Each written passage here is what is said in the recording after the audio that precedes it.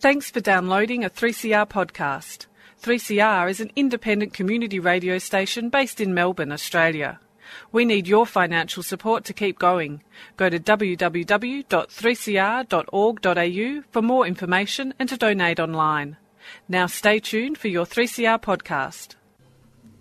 Hi, my name's Bill. Welcome to Living Free Show on 3CR Community Radio, 855 kilohertz on your AM dial. That was Oh the River by the Zen Circus and Brian Rich. Thanks to Ruminations for another great show, highlighting issues around homelessness.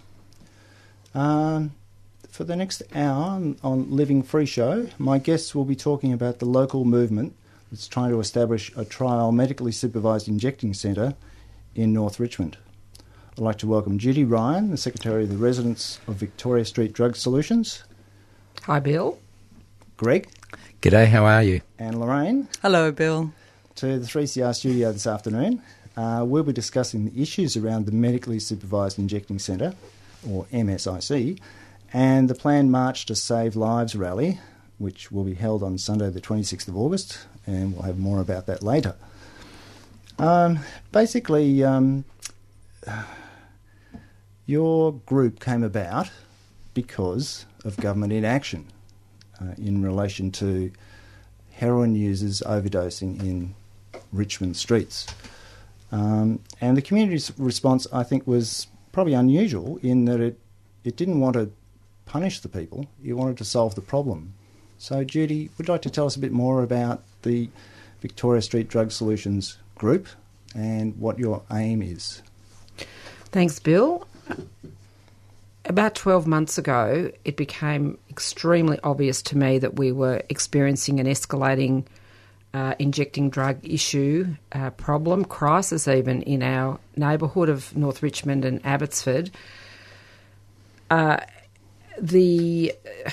me as a human being, it was extremely confronting, and it just got to the point where I felt I could not avert my eyes anymore. And so, fortunately, the local government elections were on the horizon in October, and I just thought it was an opportunity to do a bit of market research in terms of ascertaining how many people in the community actually cared about this. So I decided to stand as a candidate, an independent candidate in the City of Yarra, in the Langridge ward, which encompasses part of this drug-using area. And I had also done a bit of research into supervised injecting centres in Sydney and across the world. And what absolutely was my feeling, none of these centres had experienced one fatal overdose. Heaps of overdoses, but because that it was medically supervised, people who were injecting drugs who overdosed were resuscitated. I did not want these people injecting in my laneway to die. It's just unacceptable from every perspective of my value system. So I decided, after a lot of, thought and angst, because it is a pretty scary thing going out as an independent, self-funded person, just standing on one issue. But I went to the election standing on a trial of a medically supervised injecting centre in North Richmond. So it was pretty basic, but I just wanted to get a feel for the mood of the neighbourhood and the outcome, whilst I wasn't elected to the council, but I was given an absolutely unequivocal support from my immediate neighbours that they agreed with me that this was an issue that needed better management, more humane management than CCTVs and more undercover policing and a punitive approach. And they actually wanted an MSIC as well. Right. So, so how many people now do you have in your group? Well, we have about 1,000 likes on our Facebook page. We have a core group of about 14 who we call our branch or our executive who does strategic management. Our role also, Bill, is to educate our community. A lot of people still don't know what an MSIC is. They like the sound of it and they like the concept, but for us, a key part of what we do as a group, as a community independent group, is to work with our neighbours to educate them. So in terms of numbers, we've had about 4 community meetings so far with probably, maybe, and a fundraising night, about 200 or 300 people on the ground there, plus, other people who love what we do but can't make the meeting. So, look, Can you, Greg, or... Well, I think Lorraine? what I'd like to jump in and talk a little bit more about the educational side of things, in that the community forums, they were called community meetings, but now forums. Earlier on, we were very lucky or fortunate to receive some funding from City of Yarra to help roll out more of these forums, with the idea of gradually bringing in some specialised speakers and so forth. They're held once a month because until people either see the situation for themselves from the human impact side of things, and then our job then is to follow that up with, as Judy has just said, the education around these centres. And, as we all know in this room, there are 30 or 40 years of these centres operating successfully around the world. And they operate, when I say successfully, clearly it doesn't eradicate drug use. It's not about that, but it is about a humane approach, and which, from a less altruistic perspective, I guess it cleans up our laneways and our bin areas and so forth. So as residents, we can say, well, we've got our neighbourhood back again. That's a selfish response, but I'm not no saint. I have these feelings every now and again. But in the bigger picture, it's really about getting the human story behind why people are in this dire situation. And then we follow on with these forums to educate people around the role that M6 can play in not only saving lives, but through the counselling and support services that are most often attached with these centres, the hope that some of these people can be helped away from this horrid, traumatic life that no one in their right mind would continue to choose to live. No. Once it becomes drug abuse, it becomes a problem. And living free is about living free of drugs and alcohol when they become a problem. Yeah. If they're not a problem, it doesn't matter. But for somebody who has a problem, then really society has a responsibility to respond. So, Greg. Yeah. What would you like to say as a resident, as a concerned resident, about the problem that you have in your streets? I suppose the way that we came at it was that there was a lot of interest about what to do. And in terms of, wanting to do something, it was like, well, what is the problem here? And the problem is that there are people who have got to a point in their lives where turning to drugs and being in the control of drugs has become their lifestyle. And so really for me, the solution was about understanding that. It wasn't about sort of sweeping them away, because then just the next wave would come through. So in understanding that, you start learning about the situations that many of the people taking drugs are in. And, part of that's also about getting to know them. I found it very confronting initially, coming across people taking drugs on the streets and the garages and the laneways. And when I finally sort of started speaking with them, I found that, they would open up very quickly. And one of the first things, like even this morning, I came across a guy who had overdosed on the street. And, the first thing that you feel is, real concern for their well-being. And you want to know if they're okay. And once he was lucid, I wanted to learn he was okay, that he had somewhere to go, that he had someone to look after him, all those things. And the more you actually show a sort of a genuine compassion and an understanding, the more they will speak. And in speaking, I've learnt that almost all the drug takers I've come across have suffered some sort of trauma in their life, be it a physical trauma or an emotional trauma. They've come from very, very traumatised family situations, or they've experienced trauma later in their life through a car accident or something like that, which has meant that drugs, painkillers have come into their lives. And in some instances, they've been stopped suddenly because the physician has said, we can't prescribe these anymore. And the pain has returned. And for them to just manage that pain, they've turned to, illicit substances.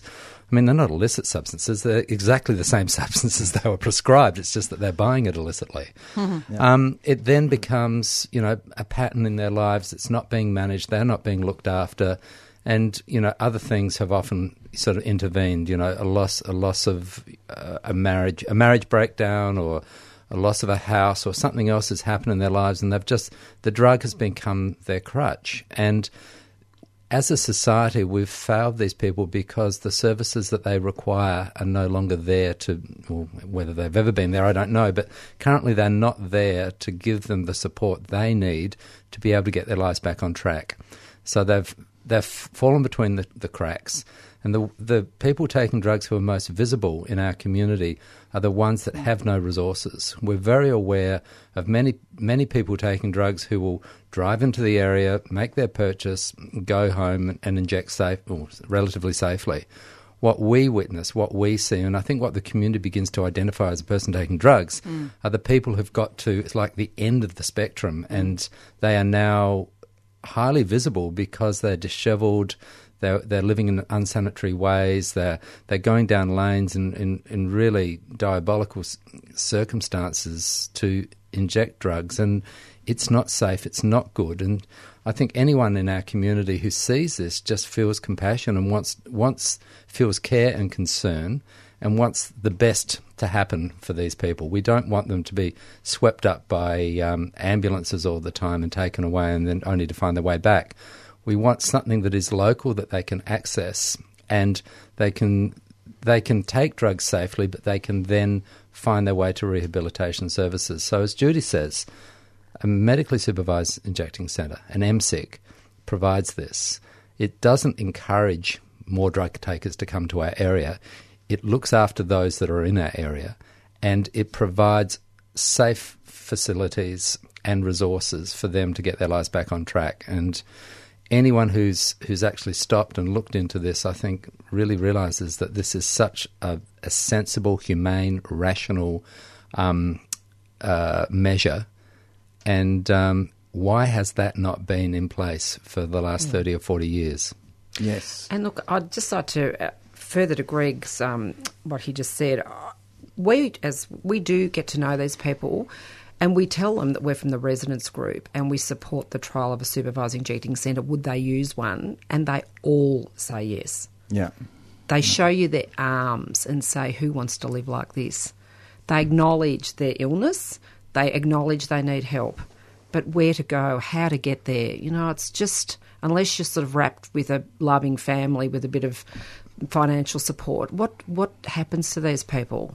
So, we know, we've done our market research. We know that they will use it if it's established. And this becomes harm minimisation. It becomes saving lives. And, we've also been fortunate to meet people who have been able to get their lives back on track, and they're now really contributing, valuable people in our community. And, they've got families, and, those families could have lost a father or a brother or a sister if they hadn't been in a situation where they are able to get help.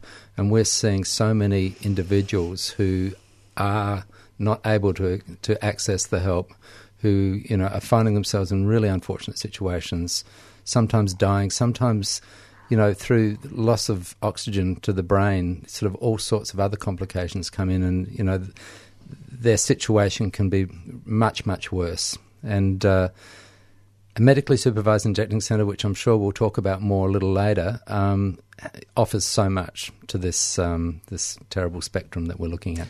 Yeah, well, this Living Free's focus is drug and alcohol, and we often interview drug users, heroin users, ice users, who've come off it, and really they've turned their lives around, and they become very, very engaged in helping other people in similar situations who want to stop, not people who don't want to stop, but people who want to stop, to find an alternative and to get off the drugs. And as you say, it's those lives that are saved or turned around, become really powerful examples to people of what they can do. Yeah, it is. Yeah. And off air, Bill, I was telling you I have two nephews who have died from heroin overdose.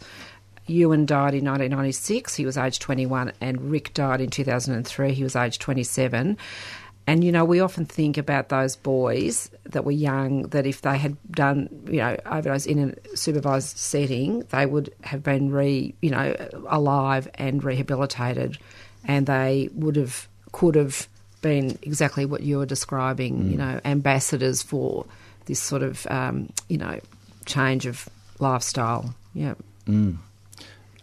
Lorraine, you're telling me about an encounter you had with a painter. Do you remember? Yeah, it's a very powerful and relevant to this interview. I've actually been out of Melbourne for a week or so on a project I'm working on, and today's my first day back. And within 1 hour this morning, it was like, welcome back to your neighbourhood, Lorraine. First began with coming across a painter who's working in one of the units in my apartment block, and I was about to put rubbish in the bin, and he said, "Oh, careful, love.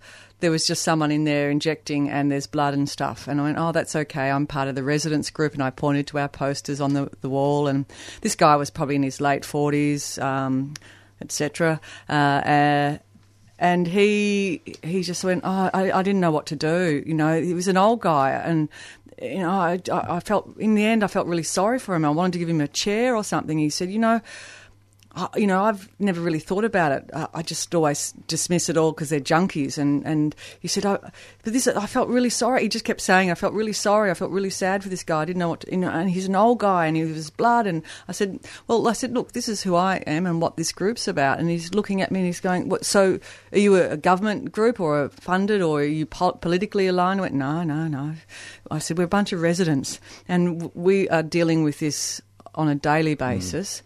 And what we're advocating and using every angle we can is to get the government of either persuasion to agree to a trial of a medically supervised injecting centre." And he said, "Well, I can't believe I've really changed my mind just experiencing what I've experienced now." Because it is going back to that whole thing about the face of it, the human story of it. And he said, "Why wouldn't he just go take his drugs and go home?" And I said, "Well, he probably hasn't got a home to go to." Most people who end up, as Greg said before, at the end, that low bottom end of the spectrum, don't have the home to go to. They don't have the support family. They may have burnt those bridges a long time ago, dislocated themselves from their community, whatever. But my point to this guy was like, yeah, look, not too many people end up in this place, in this situation, from happy stories, And it was incredibly profound, the impact it had on him. And then about an hour later, I was down at the park, and there were two younger people they were setting up to inject down at the children's playground. And I thought about it and I just went, I'm not going to say anything. And then I went, hang on. I said, hang on. Hey, guys, I'm not a cop, don't worry. I'm part of a residents group, da-da-da-da. And I said, look, if we had a medically supervised injecting centre, would you use it? And they just both went, yeah. He said, if we pass out down here, who knows? I said, I've had 14 overdoses, three of which I needed Narcan to bring me back, And I said, well, that's what we're fighting for, Come to the rally on Sunday and be part of the community that's pushing for this. So they were in really powerful kind of bookend stories within an hour of each other, and that is the daily lives of us as residents, or we as residents, and then some, which is the other end of the spectrum of dealing with overdoses and CPR and so on, and by default providing first responders and life saving in the first instance, and that shouldn't be happening in Melbourne, supposedly the world's most livable city. That's right. People are dying in the world's most livable city, in the gutters and in the laneways. Yeah. Tell me how that is the most livable city for anyone. Yeah. People at the end of it and the people in the community. Yeah. Okay, well, thank you for that. We've just come to the point where we usually have a song, so I'll cut to a song and we'll be back shortly. Smiley. Hi. Welcome back. That was a song called Won't You Come Around by Paul Kelly. You're listening to the Living Free Show on 3CR Community Radio, 855 kilohertz on your AM dial and 3CR on digital radio. My guests in the studio today are Judy Ryan, Greg and Lorraine, all from residents of Victoria Street Drug Solutions, and we're discussing the proposed trial of a medically supervised injecting centre in North Richmond and the planned march on Sunday the 26th of August. Judy, so the solution, we know the problem. The problem is drug users dying in our local streets in real terms. And so the solution is really to have a harm minimisation. And the best sort of harm minimisation for this situation is? A medically supervised injecting centre. It's one measure. And we've never ever said, Bill, that it was what the politicians call a silver bullet, but it's a harm minimisation measure that has not been tried. They've tried CCTVs, which isn't a harm minimisation. It's a management tool, undercover policing and punitive measures. So none of those things have worked for decades. So we know that the medically supervised injecting centre is a proven, evidence-based measure, harm reduction measure, that should be trialled, and that's all we're asking. So last year when I stood for council on this issue, I actually hadn't been to Sydney to see the supervised injecting centre, so I'd read about it, and one's in Portugal and Germany and other countries. So once I had received the support from the community in votes, I was in Sydney one weekend and I did visit the centre, and look, it really surprised me, even though I'd done a lot of research. What surprised me was the humanity of it, the compassion of the staff, how calm it was. Living in North Richmond, Abbotsford, with people scoring their drugs and running into laneways or streets, there's always that sense of chaos. But walking into the supervised centre in Sydney, people are treated with dignity, humanity. Their addiction is acknowledged. It's treated medically. They even show them how to do it properly to save damaging, to save their lives. And and then with once they do, if they do overdose, that they are resuscitated and then moved into the. And this is a really key thing for people out there listening, is that it's not just about people injecting and being resuscitated. The key is keeping them alive, so then they're referred to rehab services, and that is the key part to these centres. They don't just send them on their way, they actually engage with them in terms of Centrelink, homelessness, sexually transmitted diseases, all of those things. It's a one-stop shop.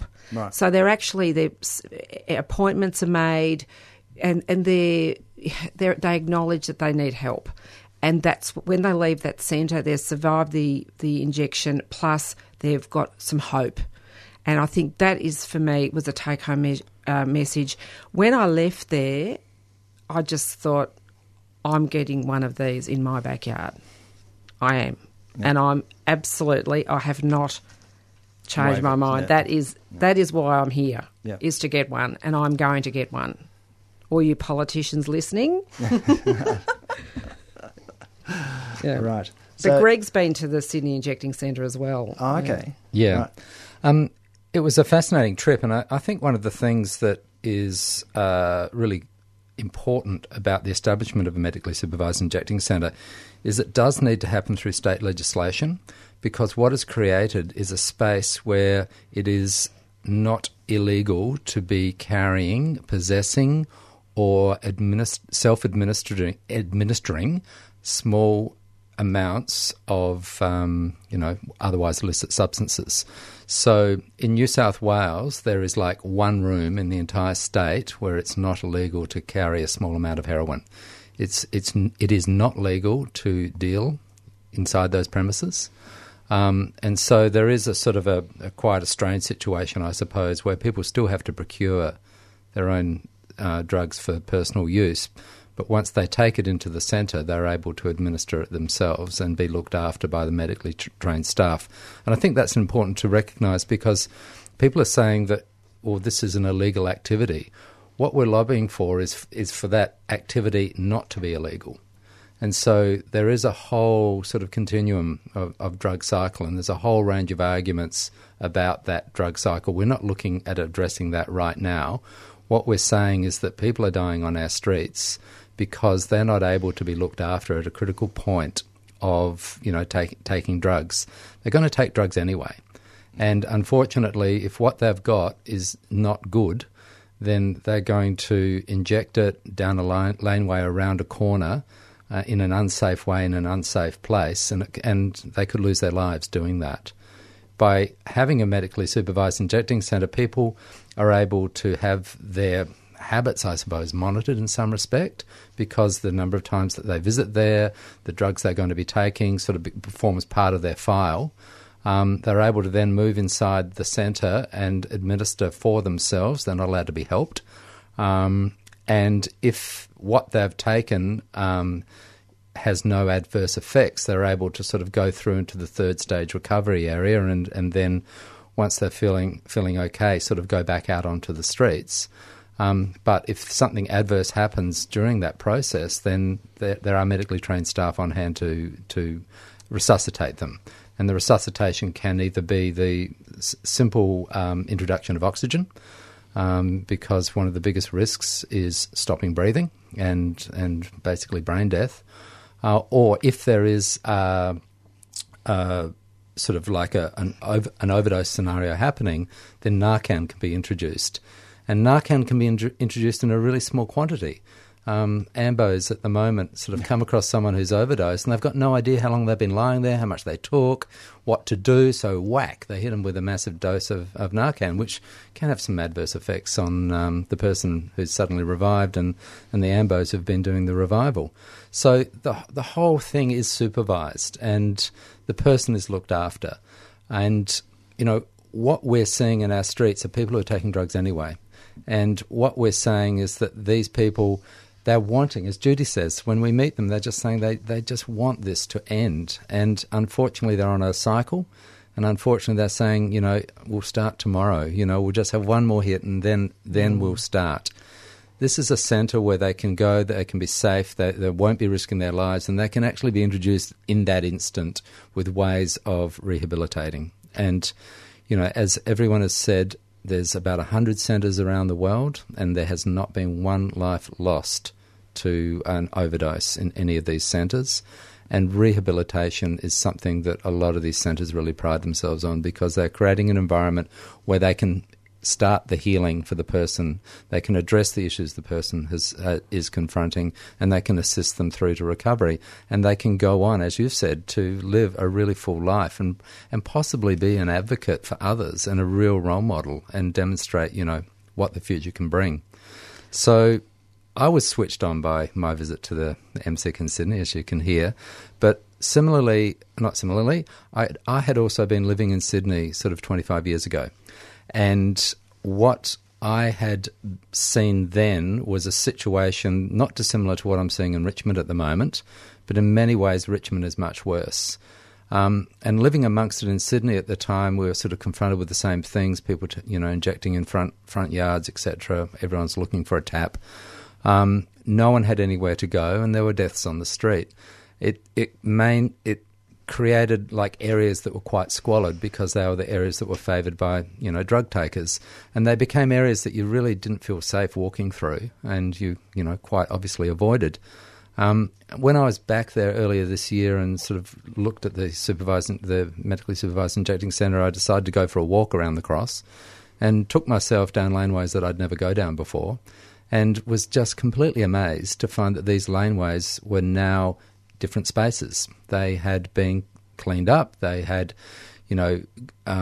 pot plants and greenery growing. Some had cafes. Many had families living on them. And I just walked around the cross thinking, this is not the place that I remember 25 years ago. And in part, that's really what I'm looking for through the introduction of an MSIC.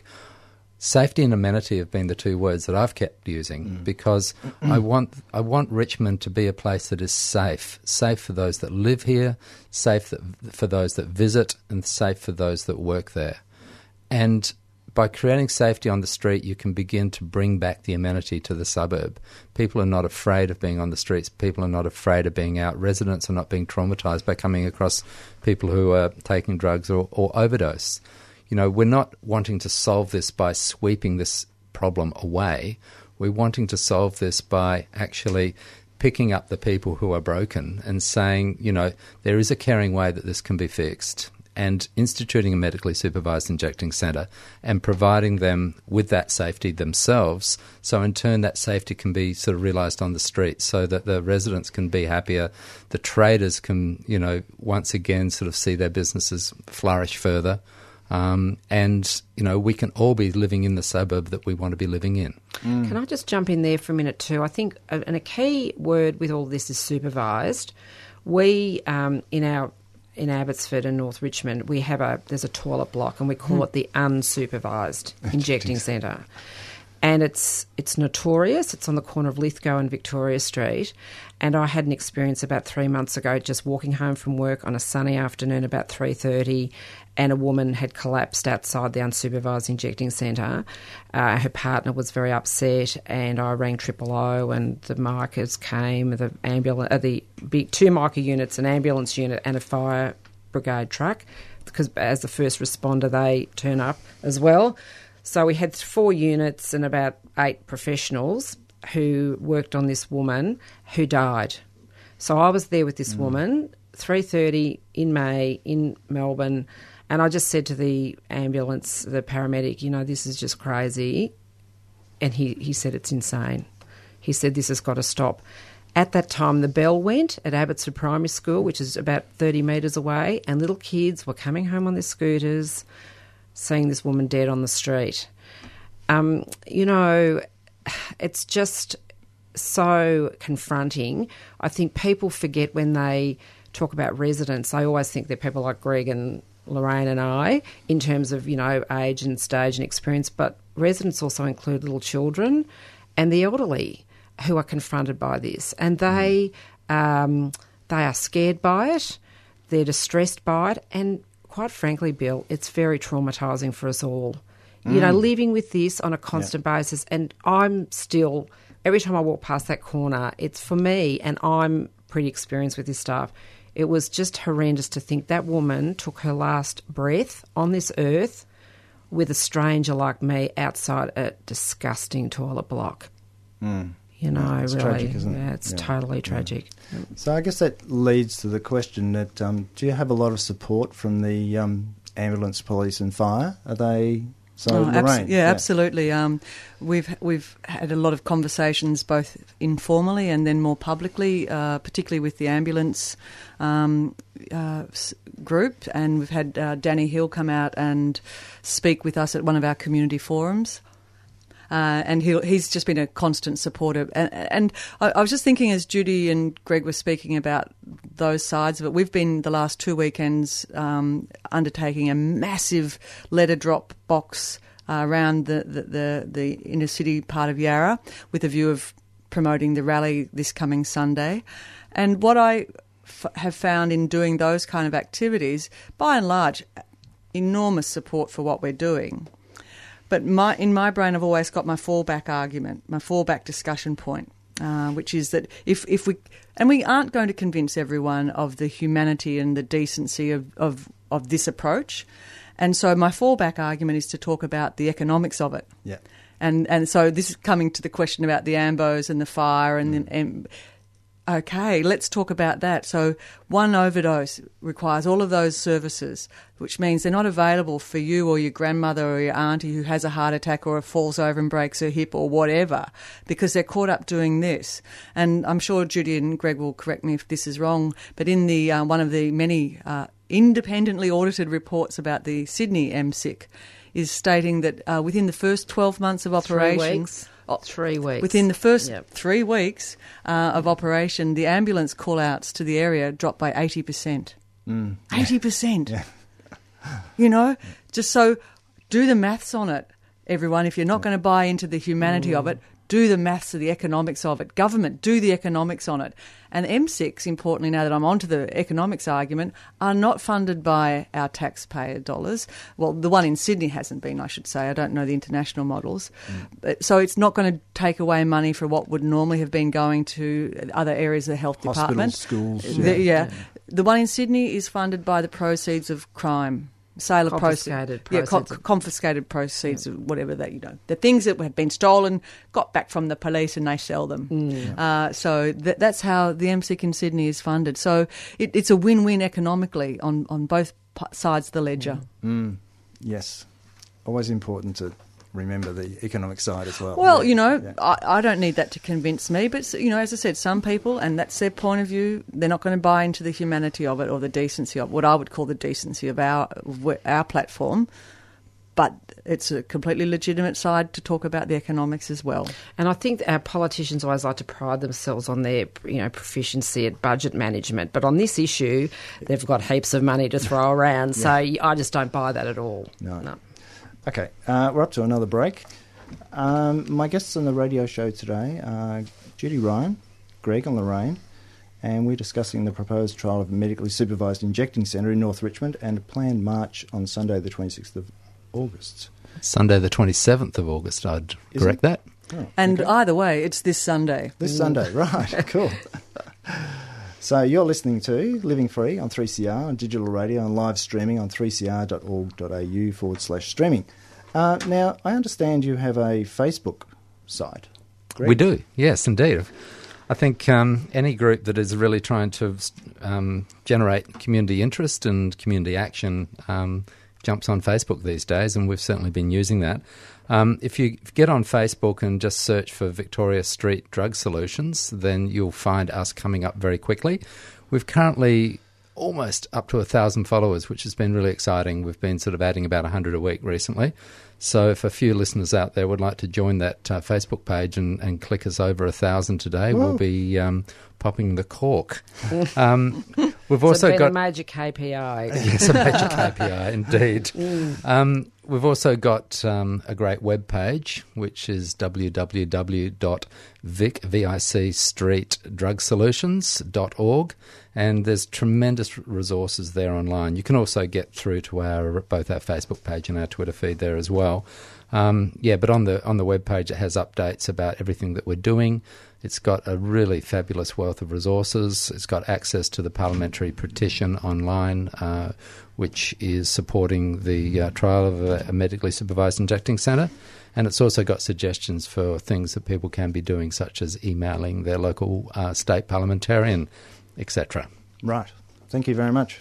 Now, Judy, your group, and you in particular, I think, have been doing a lot of media of late. I've seen a bit in the papers, a number of papers, and one of those is The Wall. Do you want to talk about The Wall? Yeah, The Wall's was a bit of a fantasy. When you're a community group, you have fantasies about things that you'd really love, but realise you've limited because people are working in other jobs and we're limited funds. But this was a project that we sort of discussed about 4 months ago. And anyway, after a lot of toing and froing and working out and workshopping the message, two amazing young artists. There's one's called Ling and the other one's called Mayonnaise, known as Mayo, produced that beautiful piece of artwork which your listeners can find on the corner of Little Charles and Victoria Street in Abbotsford. It's at the back of the Hive Shopping Centre. Okay. And it's called, the wording is, "You talk, we die."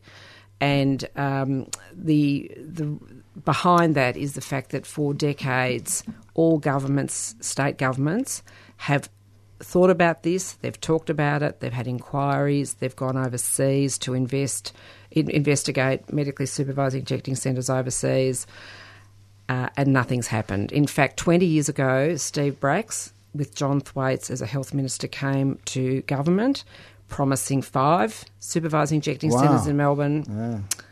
Yep. I remember the Pennington inquiry. Yeah, that's 20 years ago. Wow. Jeff Kennett, when he was Premier, commissioned the Pennington Report, and he recommended safe houses, they were called then, 20 years ago. So here we are in Melbourne's, the world's most livable city, with all the promises and all the talking, but absolutely no action, except that people are dying.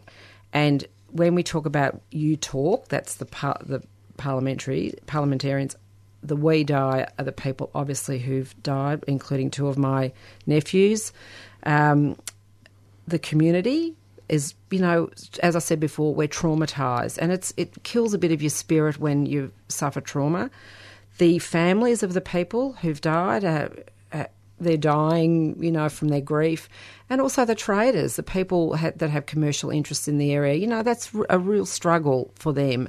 So we need to move on from the you talk, we die to you talk, you act, and support. These people are elected to care for the citizens of this state, and it's not happening.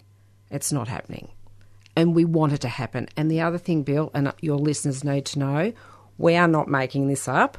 3 coroners in the last 5 months have recommended the establishment of a medically supervised injecting centre in North Richmond, Abbotsford. So when you've got top legal minds who investigate these deaths and they are recommending absolutely unequivocally these things need to be supported, all we're doing, it's ironic really, that a residents group that's not funded by anybody, we have sausage sizzles, we are taking the role here of forcing our elected representatives in a representative democracy. All we want them to do is enact what coroners want. If you want to just synthesise it down, that's all we're doing. Yeah. And it requires an act of Parliament, doesn't it? It does, it does. And it's an amendment to the current act that's to deal with toxic substances. And in Sydney, they just had an amendment to that bill. And so, you know, they could do it tomorrow. They really could do it. They've been talking long enough about it. I'm sure someone could dust off a draft somewhere that they could find and say, yeah, we could do that. You know, it's a no-brainer. Yeah. And what also is a no-brainer is we really encourage at any time, but particularly leading up to the rally, if anyone's heading down Richmond North Abbotsford Way on the 109 or the 12 or otherwise on their bikes, stop in and see the mural. It's both beautiful. It's beautiful. It's extraordinarily sad, but it's beautiful. It's great provocative art. It's political art. It's a powerful symbol and it's a powerful message, and it's beautiful. And we want people to stop in there, take selfies, and then post them up onto our Facebook page and so on. I think it's going to become a real. It just seems absurd to be, but a real gathering point for a whole range of people that it will have a resonance with the message and a resonance with what it represents. So we really encourage people to get down there and take a look at it and take a photo and let us know about it. Yes, so perhaps people could get down to our rally on Sunday, just 15 minutes early and pop by and have a look, and then come and join us down at Jonas Street at 10:30 on Sunday. And Jonas Street's just just parallel to the North Richmond train station. That's right next door to North Richmond train station. There'll be lots of people there sort of showing the way, marshalling the crowds. Lots of people in purple, in fact. Yeah. We're encouraging people to wear purple because purple is the colour of International Overdose Awareness, which is happening on the 31st of August. And purple has become the colour that we're asking people to wear at the rally. So if you're coming down on Sunday, please grab yourself your purple shirt or your purple jumper. Or a scarf or your scarf. And there are still a few of our purple medically supervised injecting centre T-shirts still available. You can either jump online, or if you're really lucky, there might be a couple of left on the day. Yeah, and we're not just being euphemistic here. They literally are only a few left.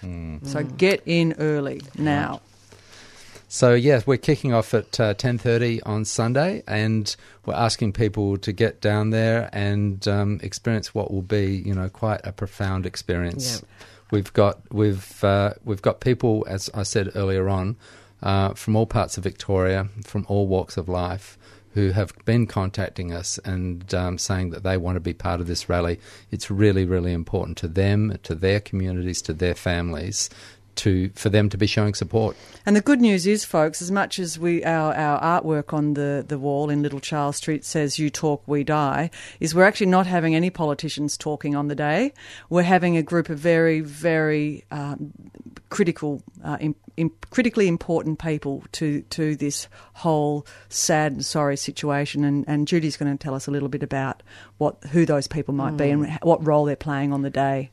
Well, one of the byproducts of our campaign, Bill, is we have been contacted by many families, grieving families, who have not found support in the community. Often people who use drugs are stigmatised, and even when they're alive, but when they die, the families are also stigmatised, and they find it very, very hard to talk about their pain. And I know some families who actually don't tell people the truth when they talk about a deceased child or sibling. You know, they say they died in a car accident or something that's perhaps more honourable. Yeah. And that's a tragedy in itself. It's just an ongoing, pain. So we just invite anybody who's listening who would like to come. We're families who have experienced grief or individuals who've experienced grief are invited to walk at the front of the march. Oh, that's nice. We acknowledge that they have special needs in many respects, but also they are also very welcome to bring a photograph of their loved one to carry in the rally, just to keep it human. This is all about human beings, about people who are loved, who belong to someone, and everybody who dies leaves someone who'll miss them. A lot of people, yeah. That's right. And we just mustn't forget this. And one of the key, I think, features, the poignant aspect of our street art, we've included on the street art 34 names of people who have died from overdoses, not necessarily always from that area. They're just people we know. We've included their names. So there are 34 names in gold acrylic paint. If you go there in the afternoon and the sun's shining, they glitter on the wall. It's a reminder that this is about people. And the reason that there's 34 names there is that represents the number of people who've died in the city of Yarra in the last 12 to 18 months from overdose. The number statewide is far, far higher. At 190 statewide. That's right. But, not a brag here that City of Yarra, has the lion's share percentage-wise at the moment in the last years, and that's increasing. So 34 names represent the 34 that have died in City of Yarra. That's right. Yeah. Okay. So what else can people do? So they can come to the rally, they can join your group. Is there anything, sign the petition? Yep. Well, as I said before, we have got a Facebook page, so please join us on Facebook, and please also check out the website, vicstreetdrugsolutions.org. We've got all our resources there, our forthcoming meetings and other events are all kept there. We also have got a lot of our media. On the website, you will find a lot of information, particularly around anything that's been in the newspaper, on radio, or on TV, and there's been quite a bit across all those media. But yeah, our focus really is on this coming Sunday. We're inviting people to join us at 10:30. At 11 o'clock, we'll be marching down Victoria Street. It is going to be an orderly procession. We're not trying to create a political protest. We're just wanting to demonstrate that we're a group of people who have a very heartfelt feeling about wanting to do something that's going to be really effective to transform our neighbourhood and to save lives, the needless loss of lives at the moment. We'll be moving down Victoria Street and then turning right into Lennox Street. Then partway down Lennox Street, there's the Lennox Street Park, and there we're going to hear from some speakers. And as Judy said, those speakers are going to be drawn from our community and also drawn from families that have lost loved ones through drug overdose. At the end of the day, we're going to encourage people to disperse and actually go back into Victoria Street and enjoy, the riches of Victoria Street. It's a fabulous precinct. It's got great restaurants, great cafes, great places to recreate. And so we're really encouraging people, okay, you've come to join us to share with us the experience, the sentiment that we're wanting to improve this neighbourhood. And now can you please go back and, invest your money in a cup of coffee or a nice lunch, and, speak to others, speak to the traders, keep the conversation going. I think that's one of the most important things, and we're really looking through Facebook and Twitter to ensure that the conversation keeps going and that we carry forward the momentum that we've built to this point.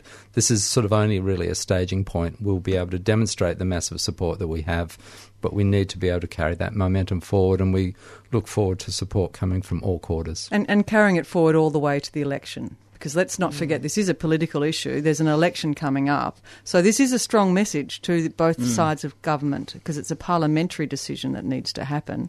Yep. And we really do want a bipartisan approach on this. That's really important. So the final call to action, of course, would, as Greg mentioned before, get on the email your local member about your desire, your commitment to a medically supervised injecting centre in North Richmond and Abbotsford. It has to happen sooner than later. 34 deaths, how many more? Yep. Okay, well, thank you very much for sharing with us your Thank you for the experience. opportunity, Bill. Yeah. It's great. And we look forward to seeing your listeners on Sunday. Yes, me too. Okay, well, that's all we've got time for today. So I'd like to thank Greg and Lorraine for coming to talk about community activism to save lives of injecting drug users. So thank you all. Thank you. I hope you'll be able to join us again next week for more discussion on issues related to improving the lives of drug and alcohol users or abusers. Stay tuned now for Black Noise Radio, hosted by Kerry Lee and featuring black news and views, current affairs, music, sport, culture and the arts, all from an Aboriginal woman's perspective. Thanks for listening to Living Free program today. And to take us out, we've got a song called Beat the Drum by the Zen Circus and Brian Rich.